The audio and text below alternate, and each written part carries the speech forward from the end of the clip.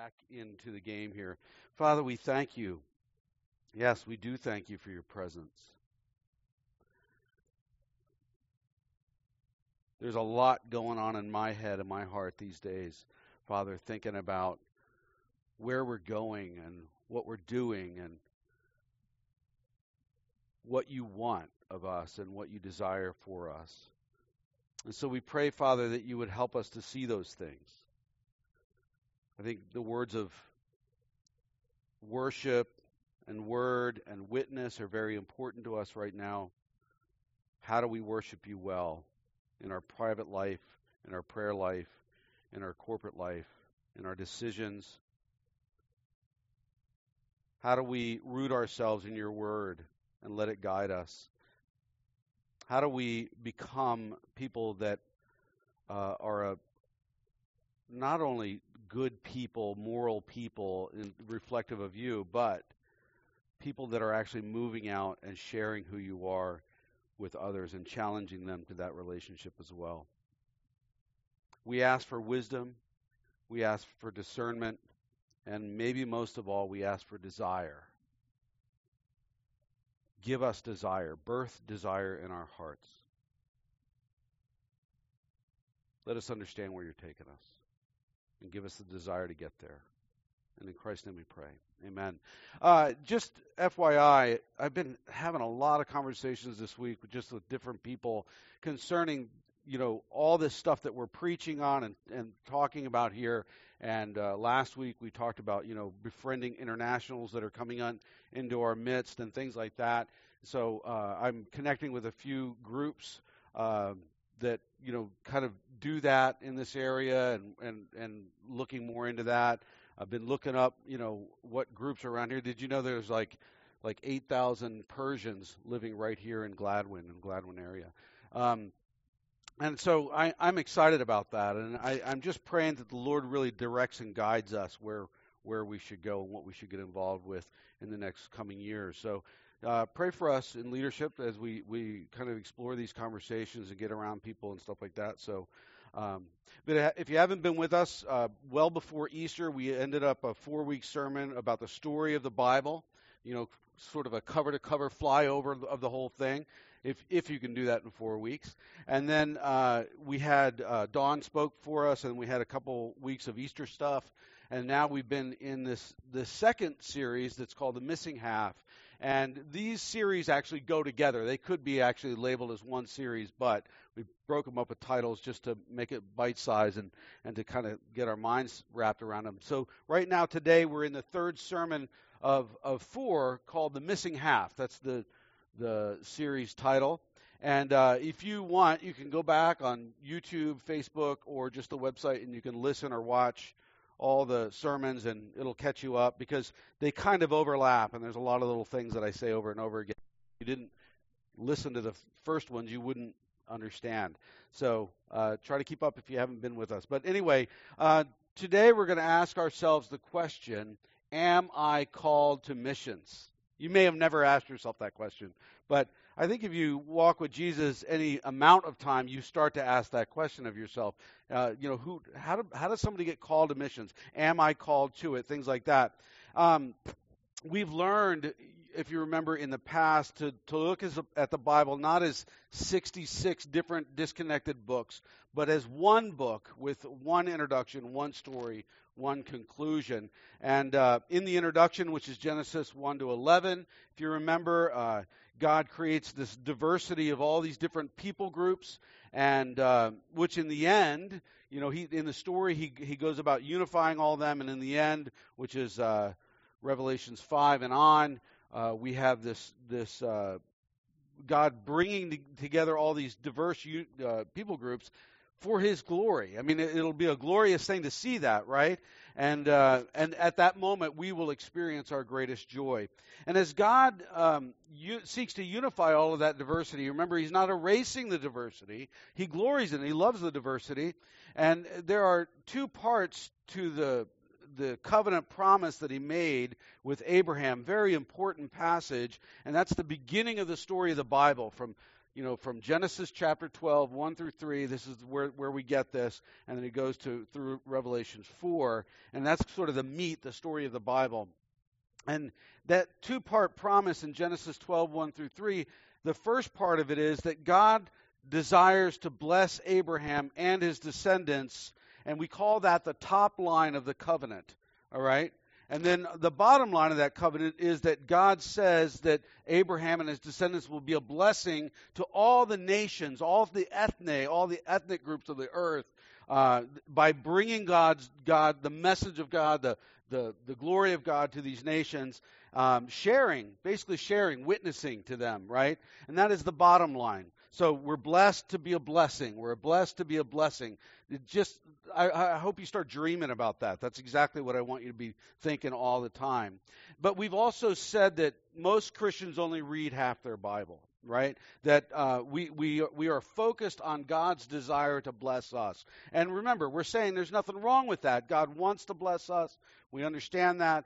But we often neglect his desire to go and bless the other nations of the world. We don't think about them, right?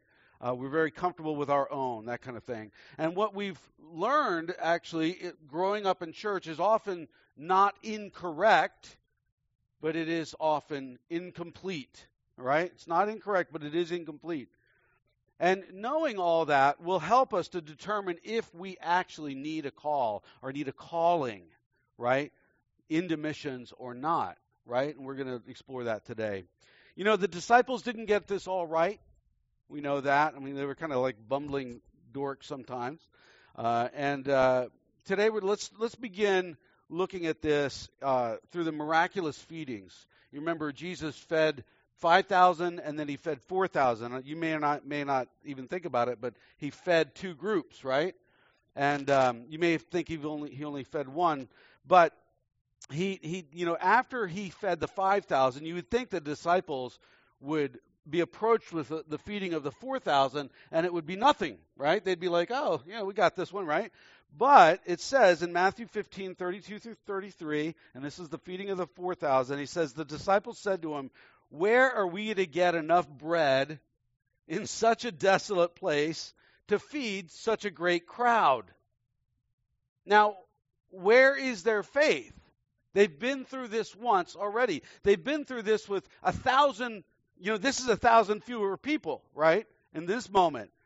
So they should have said, no problem. They should have looked at Jesus and said, do your thing. We know what you can do. We've seen it already with more people. So why didn't they say that? It's a good question, isn't it? The answer, I think, lies somewhere in their self-centeredness. And we're gonna look at that. We're gonna think about that today.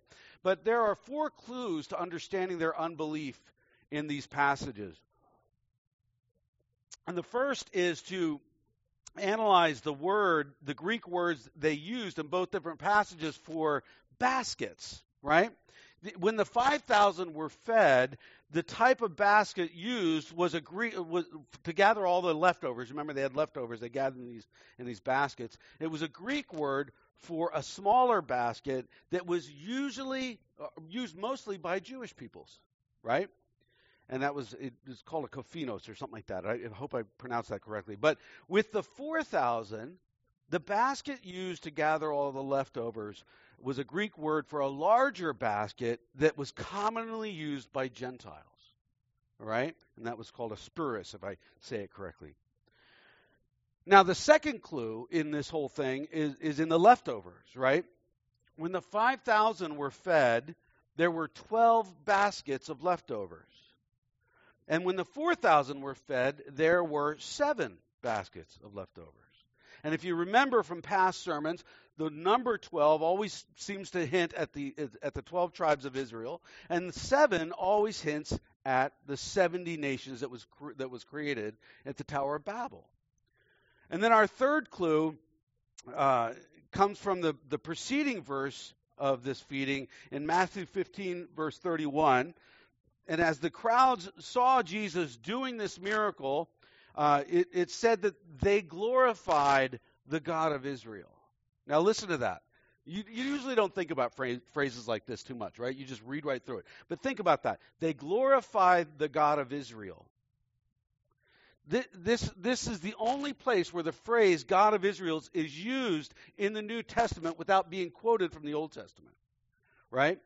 And usually the text would say they glorified the Lord or they glorified God as if they were familiar with the Lord or familiar with the concept of God, right? But it's very specific to say it this way as if to point out that they were not Jews who were saying it. So they glorified, those people glorified the God of Israel, something they weren't familiar with, right? And then our fourth hint comes from the parallel passage in Mark chapter 8. And after Jesus fed the 4,000, he went by boat over to Dalmanutha, if I say that correctly too, right? Which is on the west side of the Sea of Galilee, meaning that Jesus fed the 4,000 somewhere on the east side of the Sea of Galilee, most likely, in the area probably of the Decapolis, which, if you remember from past sermons as well, that was an area of 10 cities that was largely Gentile, right?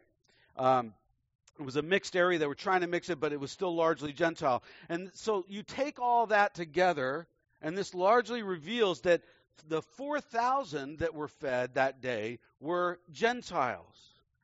And so the 5,000 that were fed was a top-line feeding, and then the 4,000 that were fed was a bottom-line feeding. So Jesus reveals himself as sort of a whole covenant Messiah. He's doing sort of miracles for both Jew and Gentile alike. Now, the disciples at that moment lacked the faith that Jesus would or could feed the 4,000. Why?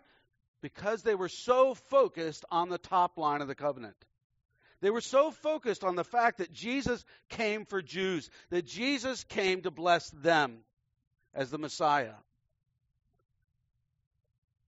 So they weren't thinking about him blessing Gentiles. And that attitude sort of carries over with us at times, and it makes us blind to God's heart for all the nations of the earth out there. Right? And sometimes we're so focused on God blessing us, blessing our church, our nation, our families, our children, our ministries, all that kind of stuff, that we never dream that we are actually called to reach Muslims, to reach Buddhists, to reach Hindus or tribal peoples, or the whole block of the Chinese, which is one of the largest people groups, in the world, right?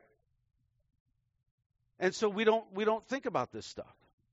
And what we find out is that our Christianity isn't incorrect, but it has been incomplete. It has been incomplete. How does God use a church that's living half blind? Good question, right? How does he use a church that's living half blind? And what does all this have to do with a call or a calling, right? Well, I think the connection is found in seeing how God overcomes the church's hesitancy to go and reach the nations. And we can walk through Acts to see that. It's been said, and we always say this in mission circles. I'm not sure we say it in normal church life too much, but it's been said that if you don't do Acts chapter 1, verse 8, you will get Acts chapter 8, verse 1. If you don't do Acts 1:8, you get Acts 8:1, right? And so we have to look at what Acts 1:8 says first. Let's go there, and it says, "But you will receive power." This is Jesus, right? "But you will receive power when the Holy Spirit comes on you," right? "And you will be my witnesses in Jerusalem and in all of Judea and Samaria and to the ends of the earth." Very familiar passage, right? We all probably heard that a million times. And you know that Jesus this is right before his ascension. It's after his resurrection. It's right before he ascends to heaven. And he's given his final instructions beginning obviously with the city of Jerusalem, and then he adds Judea, and then he adds Samaria, which aren't cities, by the way, but they are two very different areas, all right? Very different areas. Judea was primarily Jewish, right? if you remember that. And Samaria was home to what they would consider to be half-breeds, those who had mixed sort of not only Jewish and Gentile blood, but also beliefs. So they believed different things. It's sort of like they really kind of tore the scriptures apart, so to speak. And then, so they were regarded as the untouchables of the day, the people that no good respective Jew would ever go around. And he's instructing them to go there as well, right, among those people. And finally, he says, to the very ends of the earth, right? Now, I want you to notice what he does not say. He does not say, but you will receive power when the Holy Spirit comes on you, and you will be my witnesses first in Jerusalem, and secondly in Judea, and thirdly in Samaria, and then, if you still have time, to the ends of the earth. He doesn't say that, right? It was not intended to be a progressive thing, right? It wasn't like, well, get your feet wet in Jerusalem, and when you become more comfortable and you finish your work here, then you can go on to Judea. And then when you finish your work there, you can go on to Samaria. And then maybe if you still have time before you're dead, you can go and take it to the rest of the earth. He did not say that. It was never supposed to be progressive, right? And by the way, if it were that way, we would never get anywhere, would we? Because we would stay in Jerusalem. We might go to Judea, but we'd stay pretty much in Jerusalem and Judea. Nor did he say, or Judea, or Samaria, or the ends of the earth. There was no choice given, right? It was a collective call on the people of God to go to these places, to take the gospel to these places. It is implied in Jerusalem, right, and in Judea and Samaria and to the ends of the earth. No choice given. This is our king speaking. You don't tell the king he's wrong, right? That is the biggest problem with Christian culture right now, is we have lost the sight of Jesus' kingship, his lordship, and his ability and his right to command us. And this is one of his commands. God wanted them to be impacting all segments of the world as individuals and as a collective body for the rest of history. And then God gave them even more fuel. Jesus gives them more fuel in the form of his Holy Spirit for this task, right? In Acts chapter 2, verses 1 through 4, we read this. It says, when the day of Pentecost came, this is the pouring out of the Holy Spirit on the disciples, the apostles and whatnot, they were all together in one place. Suddenly, a sound like the blowing of a violent wind came from heaven and filled the whole house where they were sitting. And they saw what seemed to be tongues of fire that separated and came to rest on each one of them.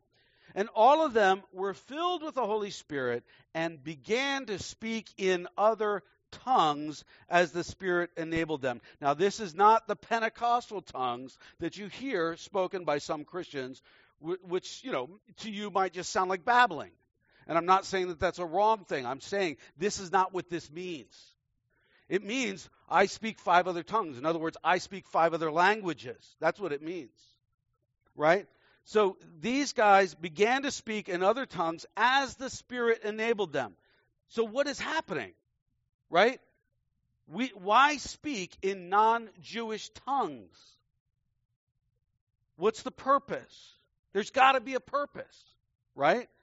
So if it were merely for all the Jews, you got to think about it. It's like they're all coming to Jerusalem from all the outlying areas, all the different nations, all the Jews that have been dispersed out there over the centuries, out into other nations, living among other nations. They are coming into Jerusalem, and if it were just for them to hear this message, then they would have spoken in Hebrew or Aramaic. It would have made sense. They all knew those. Unlike most Americans, they usually know 2, 3, 4 languages, whatever, And so they would have spoken Hebrew or Aramaic. So what is happening? You have to ask yourself that question. Well, I think it is a miraculous reminder and a teaching tool of God of his intention to go and reach every ethnic group on the earth. That's why this happened. Look at the next set of verses, verses 5 and 6. It says, now there were staying in Jerusalem God-fearing Jews from every nation under heaven.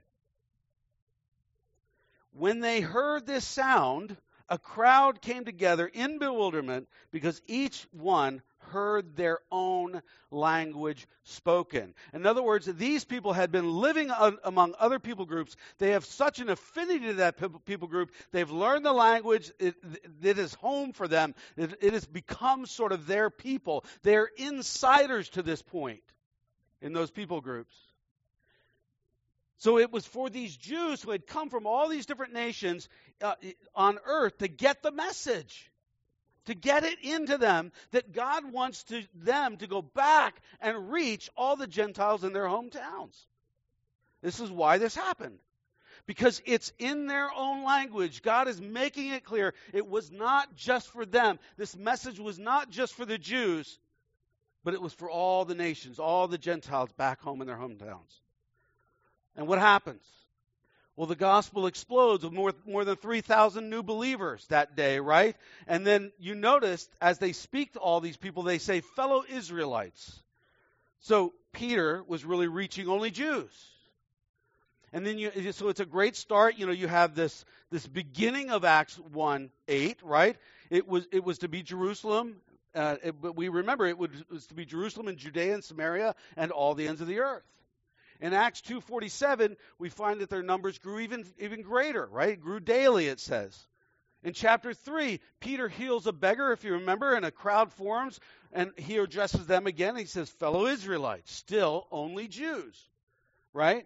Many of those that day believed, so their numbers grew to more than 5,000. Again, great start. I'm a little excited. Great start, but they only got the first part of Acts 1:8 down. Jerusalem. That is it. Just Jerusalem. They've not even thought about or touched Judea and Samaria and the ends of the earth. They've not even gone there. They've not even had that discussion because they're not thinking about it. Acts chapter 5. We find that after they're flogged, they teach in the synagogue or the temple courts, and then from house to house, they're going around teaching. And we assume this was still in Jerusalem because not much has changed. And again, great start, but they're still missing Judea, Samaria, and the ends of the earth. Still.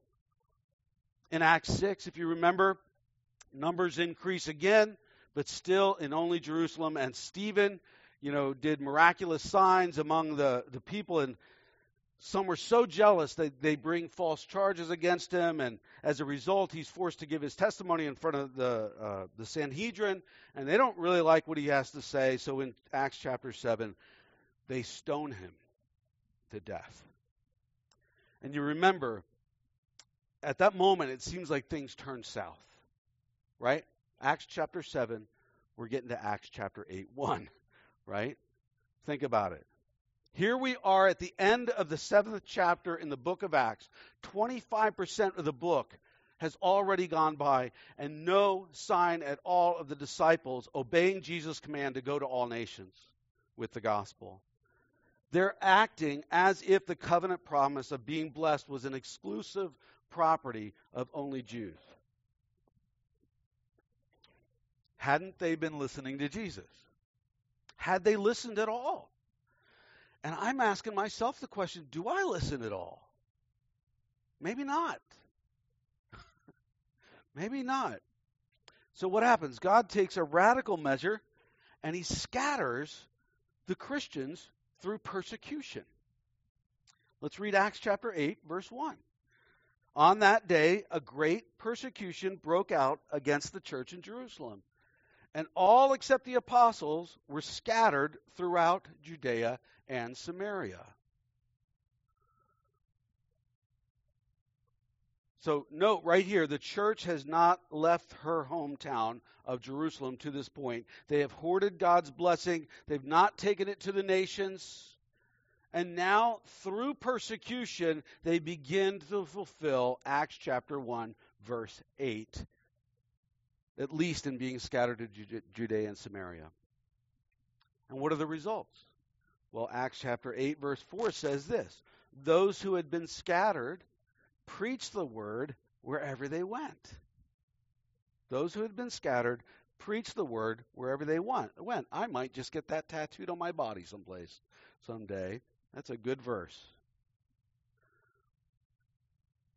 God's intended purpose had finally started to be fulfilled. God used persecution for his own mission and his own glory, and by the way, he has the right to do that. Could God bring about for the church in America an Acts 8:1 experience if we are not obeying Acts 1:8? Could he do that? Possibly. I'm 54 years old. I've never felt so divided in my country. I've never felt, and I think many people say it right now, that we are possibly moving towards a new civil war. This country could fall apart. And is that going to be the Republicans' fault, the Democrats' fault? Whose fault is that going to be? I don't care. Maybe we're going to have just an economic collapse. Maybe it's going to force us to leave the U.S. to go find jobs that actually pay something anymore, finding ourselves living among people who have never known the Lord, never had a chance to read the Scriptures, never had a relationship with a Christian whatsoever, don't have a church on their street corners. I've lived among these people. You think you got it bad. Man, oh man, there are places where, and you say, well, with the internet. No, not true. I have worked in villages in the middle of Indonesia, and they do not have the internet out there. They are not getting the gospel to them. But does that mean that the bottom line is greater than the top line? That God's love for the nations out there is greater than his love for us as his people? That God allows persecution for the sake of reaching the nations? It doesn't sound right, does it? It doesn't sound good. It sounds kind of wrong. But think about this. Didn't those people who were scattered, in persecution, didn't they have to learn to trust God at greater levels for every single thing in their life? I think they did. And what happened? Persecution strengthened their faith. They knew God at greater levels. So God sent them not only for the sake of the nations, but for their sake as well. It's no fun getting fat and, just not doing anything in the world. Gosh. Their blindness taken away, right? And their walk with God increases. They're living in risky faith. God loves his people enough not to allow them to grow complacent, and by doing so, they miss the greatest joy they could ever have in this earth. Don't you think that it was friends and family and jobs and security and paychecks and comfort and a new car and a house and the American dream and all that garbage which kept them in Jerusalem? Maybe not the American dream, maybe the Jerusalem dream, right? All of those everyday things that we take for granted or we, worry about so much sometimes probably kept those believers from obeying the Lord's will to its complete aim, right? And God says, I've got higher priorities. I've got much higher priorities than all these things, than your American dream. I want to bring about my greatest glory, and I want to bring about your greatest joy. That's what he's saying to us. And in process, God takes our eyes off of all these temporal things, which we think bring us happiness and security. And it gets us focused on him where there is absolute permanent joy. See, we hold sort of a false security in our own culture, right? We really do. We know the value of $1. We know how to buy things. We know how to speak the language. I have no problem in communicating with people all around me. I know how to act around certain types of people of authority or the opposite sex and all that kind of stuff, not to get myself in trouble and all that garbage. I know how to get places. It's easy for me. I know where to live. I know how to get an apartment or buy a house and all that kind of stuff. We know everything about living within our own culture. So easy.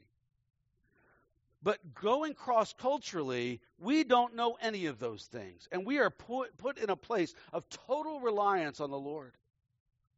Missionaries, ask any of them how they felt their first time going cross-culturally. And, when they're put into situations like that, they have to cry out, Lord, help me, I don't know what to do. Kim and I experience that quite often in living in Indonesia. And what does Jesus say to us? He says, I've got you right where I want you, and I'm going to take care of everything, and you're going to watch it.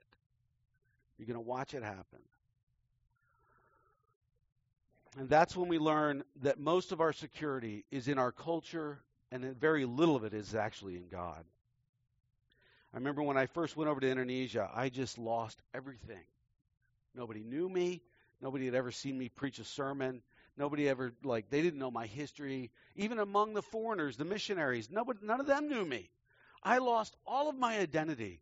I don't know if you've ever been in that kind of a place, but man, it is unnerving. But Christ became much more important to me. So he takes all of our false security away, and he puts all of our security on himself. So would God bring about an Acts 8:1 experience to bring about Acts 1:8 obedience? I think he would. I think it's possible. He has many times in history. Did he get their security off of culture, off of themselves, and onto himself? I think he did.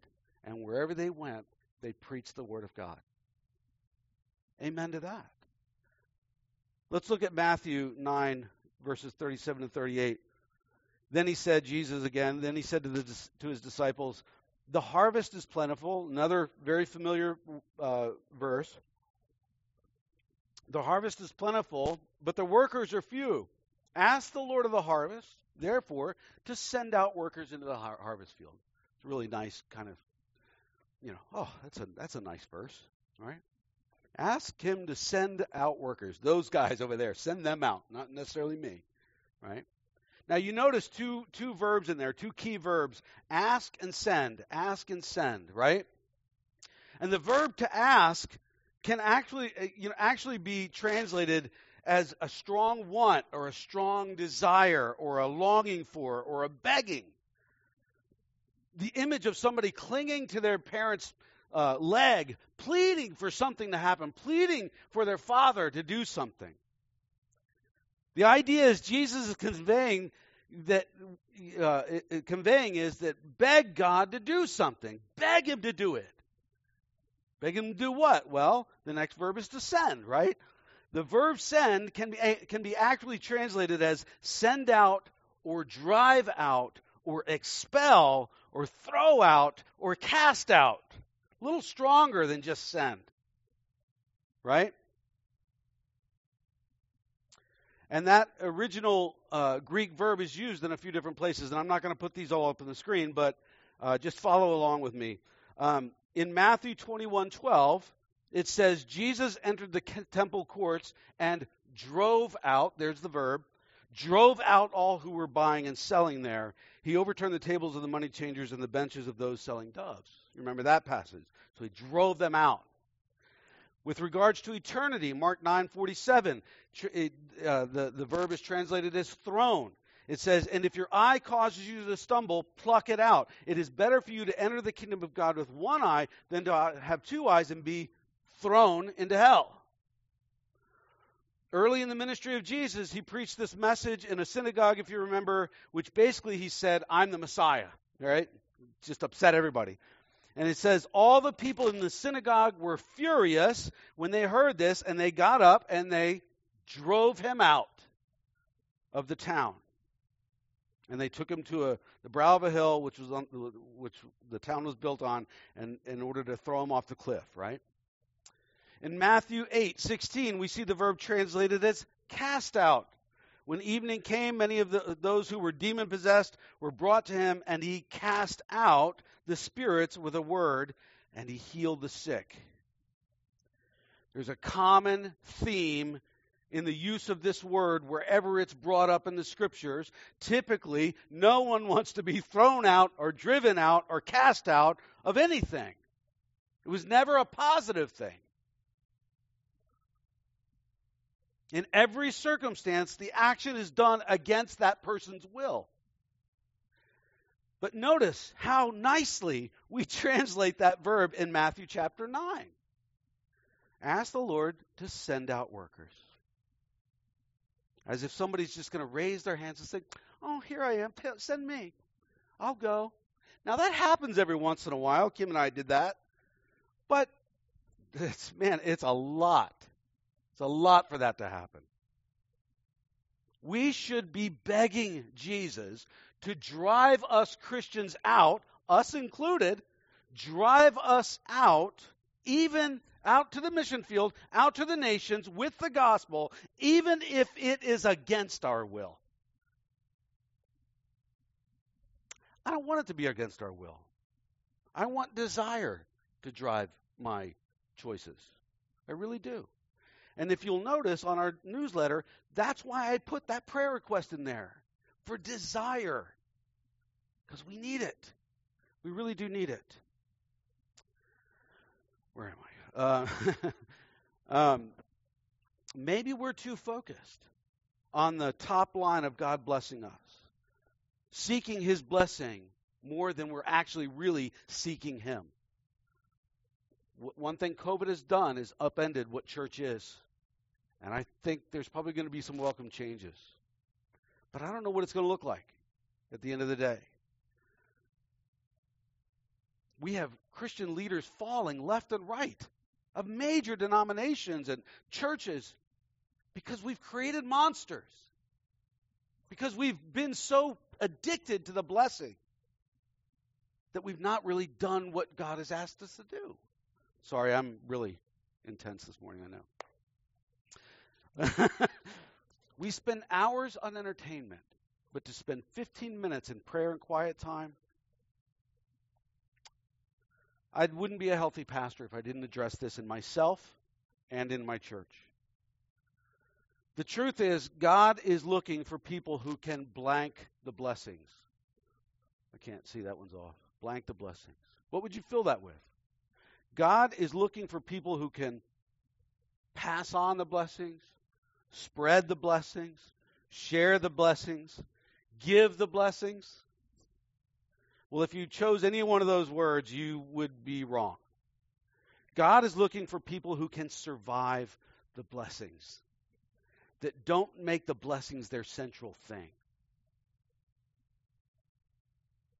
People who can say, you know what, I'm gonna say no to the American dream. That's not the important thing. I'm looking at this thing with eternal eyes, right? I'm going to go and take God's glory to the nations. That's what He's looking for. And an unbelievable byproduct of that is our greatest joy forever. But usually we miss the bottom as we focus on the top line of the covenant.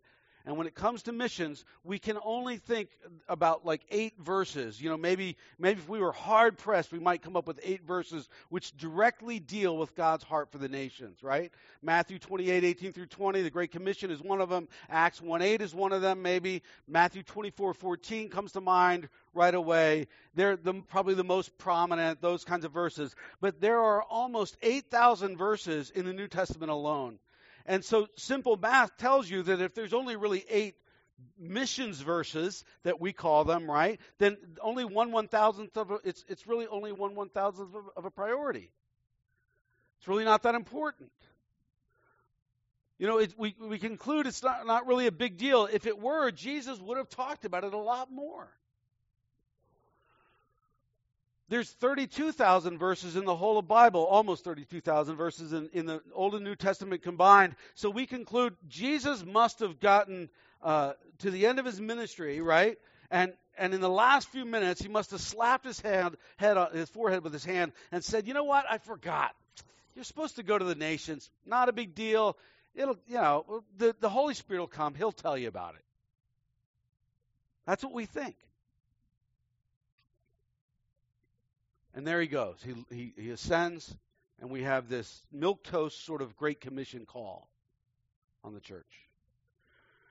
And as a result, many Christians see Christianity like a big bookshelf with lots of different topics that they can get involved in or things that they can know and study. And we think, well, how can I be involved, But they only read half their Bibles, and then we think about we only look at the things that are like right in front of us, the ministry needs that are immediate right in front of us, and we don't think about how that connects to all this.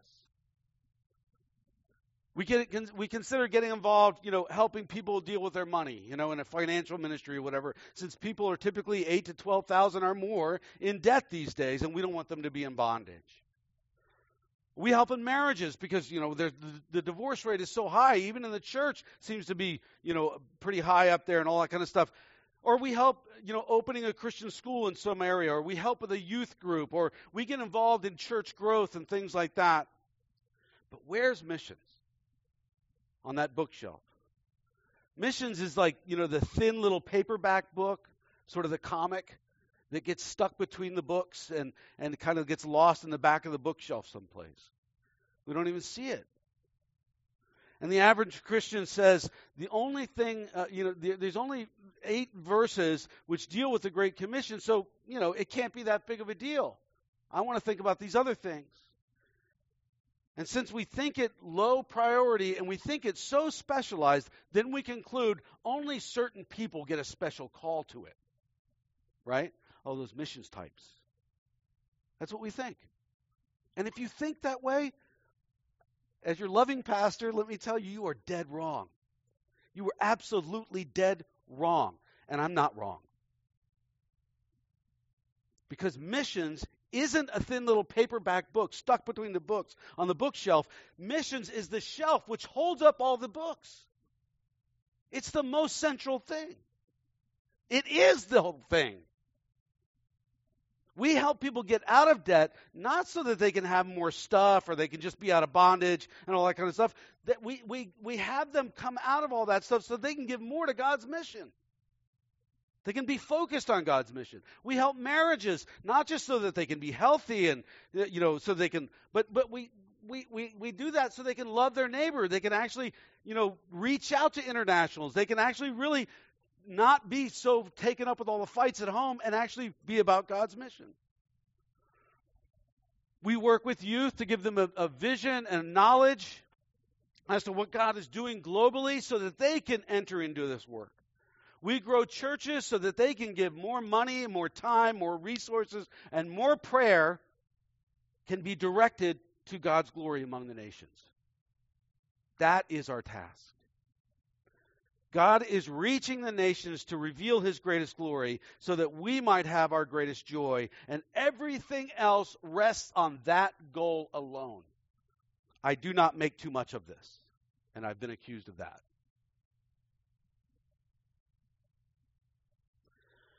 We don't need a call as we see what God is doing from Genesis to Revelation in the Bible. We don't need a call. When Christians think of a missional calling, they usually go to Acts chapter 13, verse 2, where it says, while they were worshiping the Lord and fasting, the Holy Spirit said, "Set apart for me Barnabas and Saul for the work that I have called them, for the work to which I have called them." And we point to that, as proof of a specific calling, right? That you need this specific calling into missions. May be true that was a specific call on them at that time, but we have to keep 2 significant things in mind in that context. First, Paul and Barnabas were not in their own hometown. They were already out on the mission field when this calling came. They had already taken the risk. They had already gone. Everybody wants a call to the mission field, but they want it from their hometown. And when they don't hear it clearly enough, then they say, well, I guess I'm not supposed to be going. I'm not supposed to be involved in this at all. They don't want to decide to go first and then trust the Lord where to go. In this context, it came after they took the risk and went to the field. But let's look at a second idea to consider the context.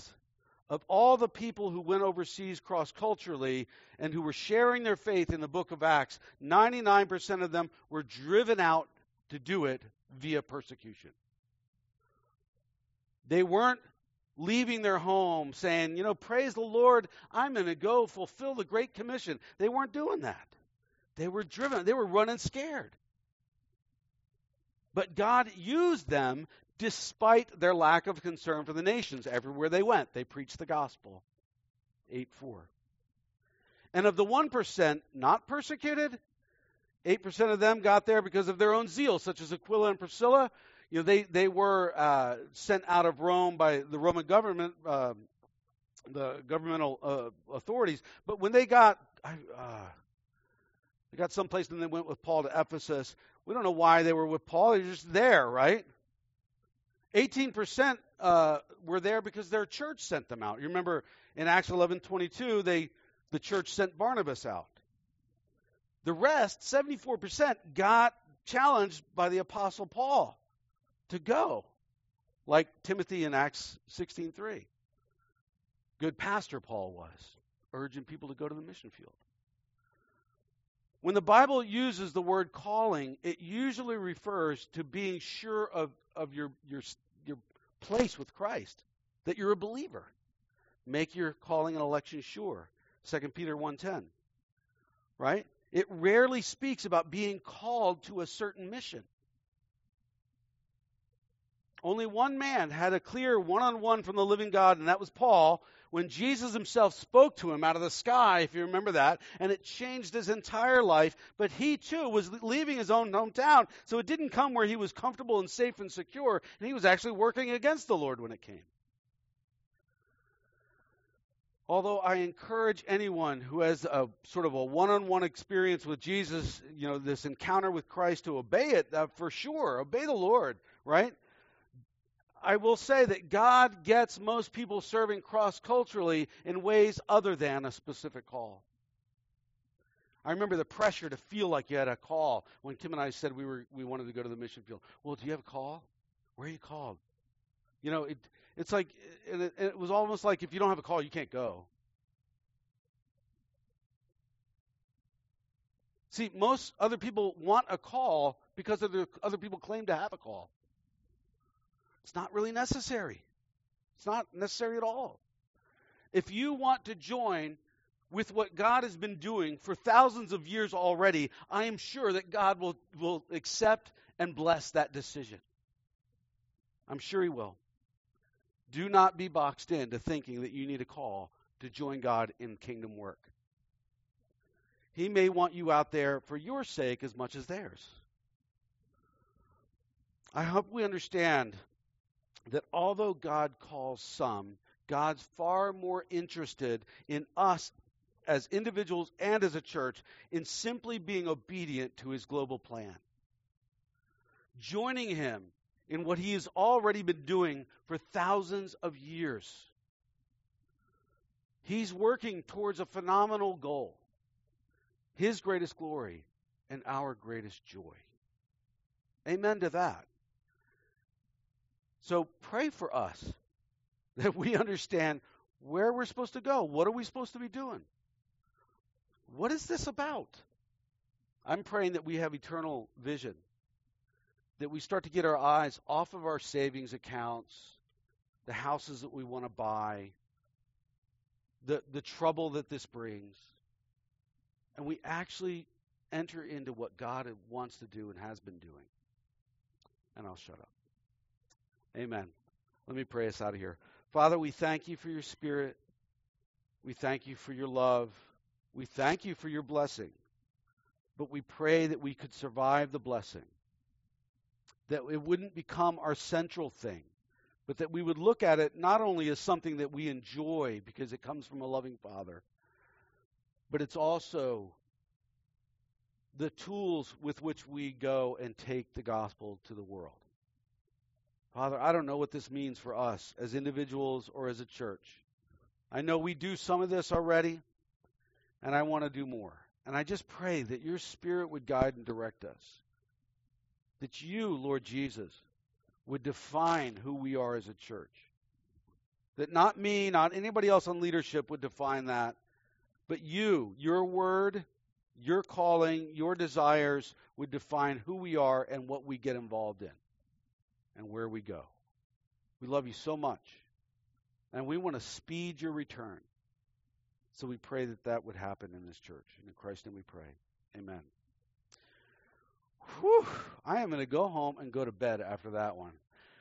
I don't think you guys know that when I preach, a lot of energy gets expended, and I do go home and sleep for a couple hours. So you can pray for a good nap. Amen. So hang out, eat some of what Joseph brought us. Joseph from Delicious Chocolat, he brought that.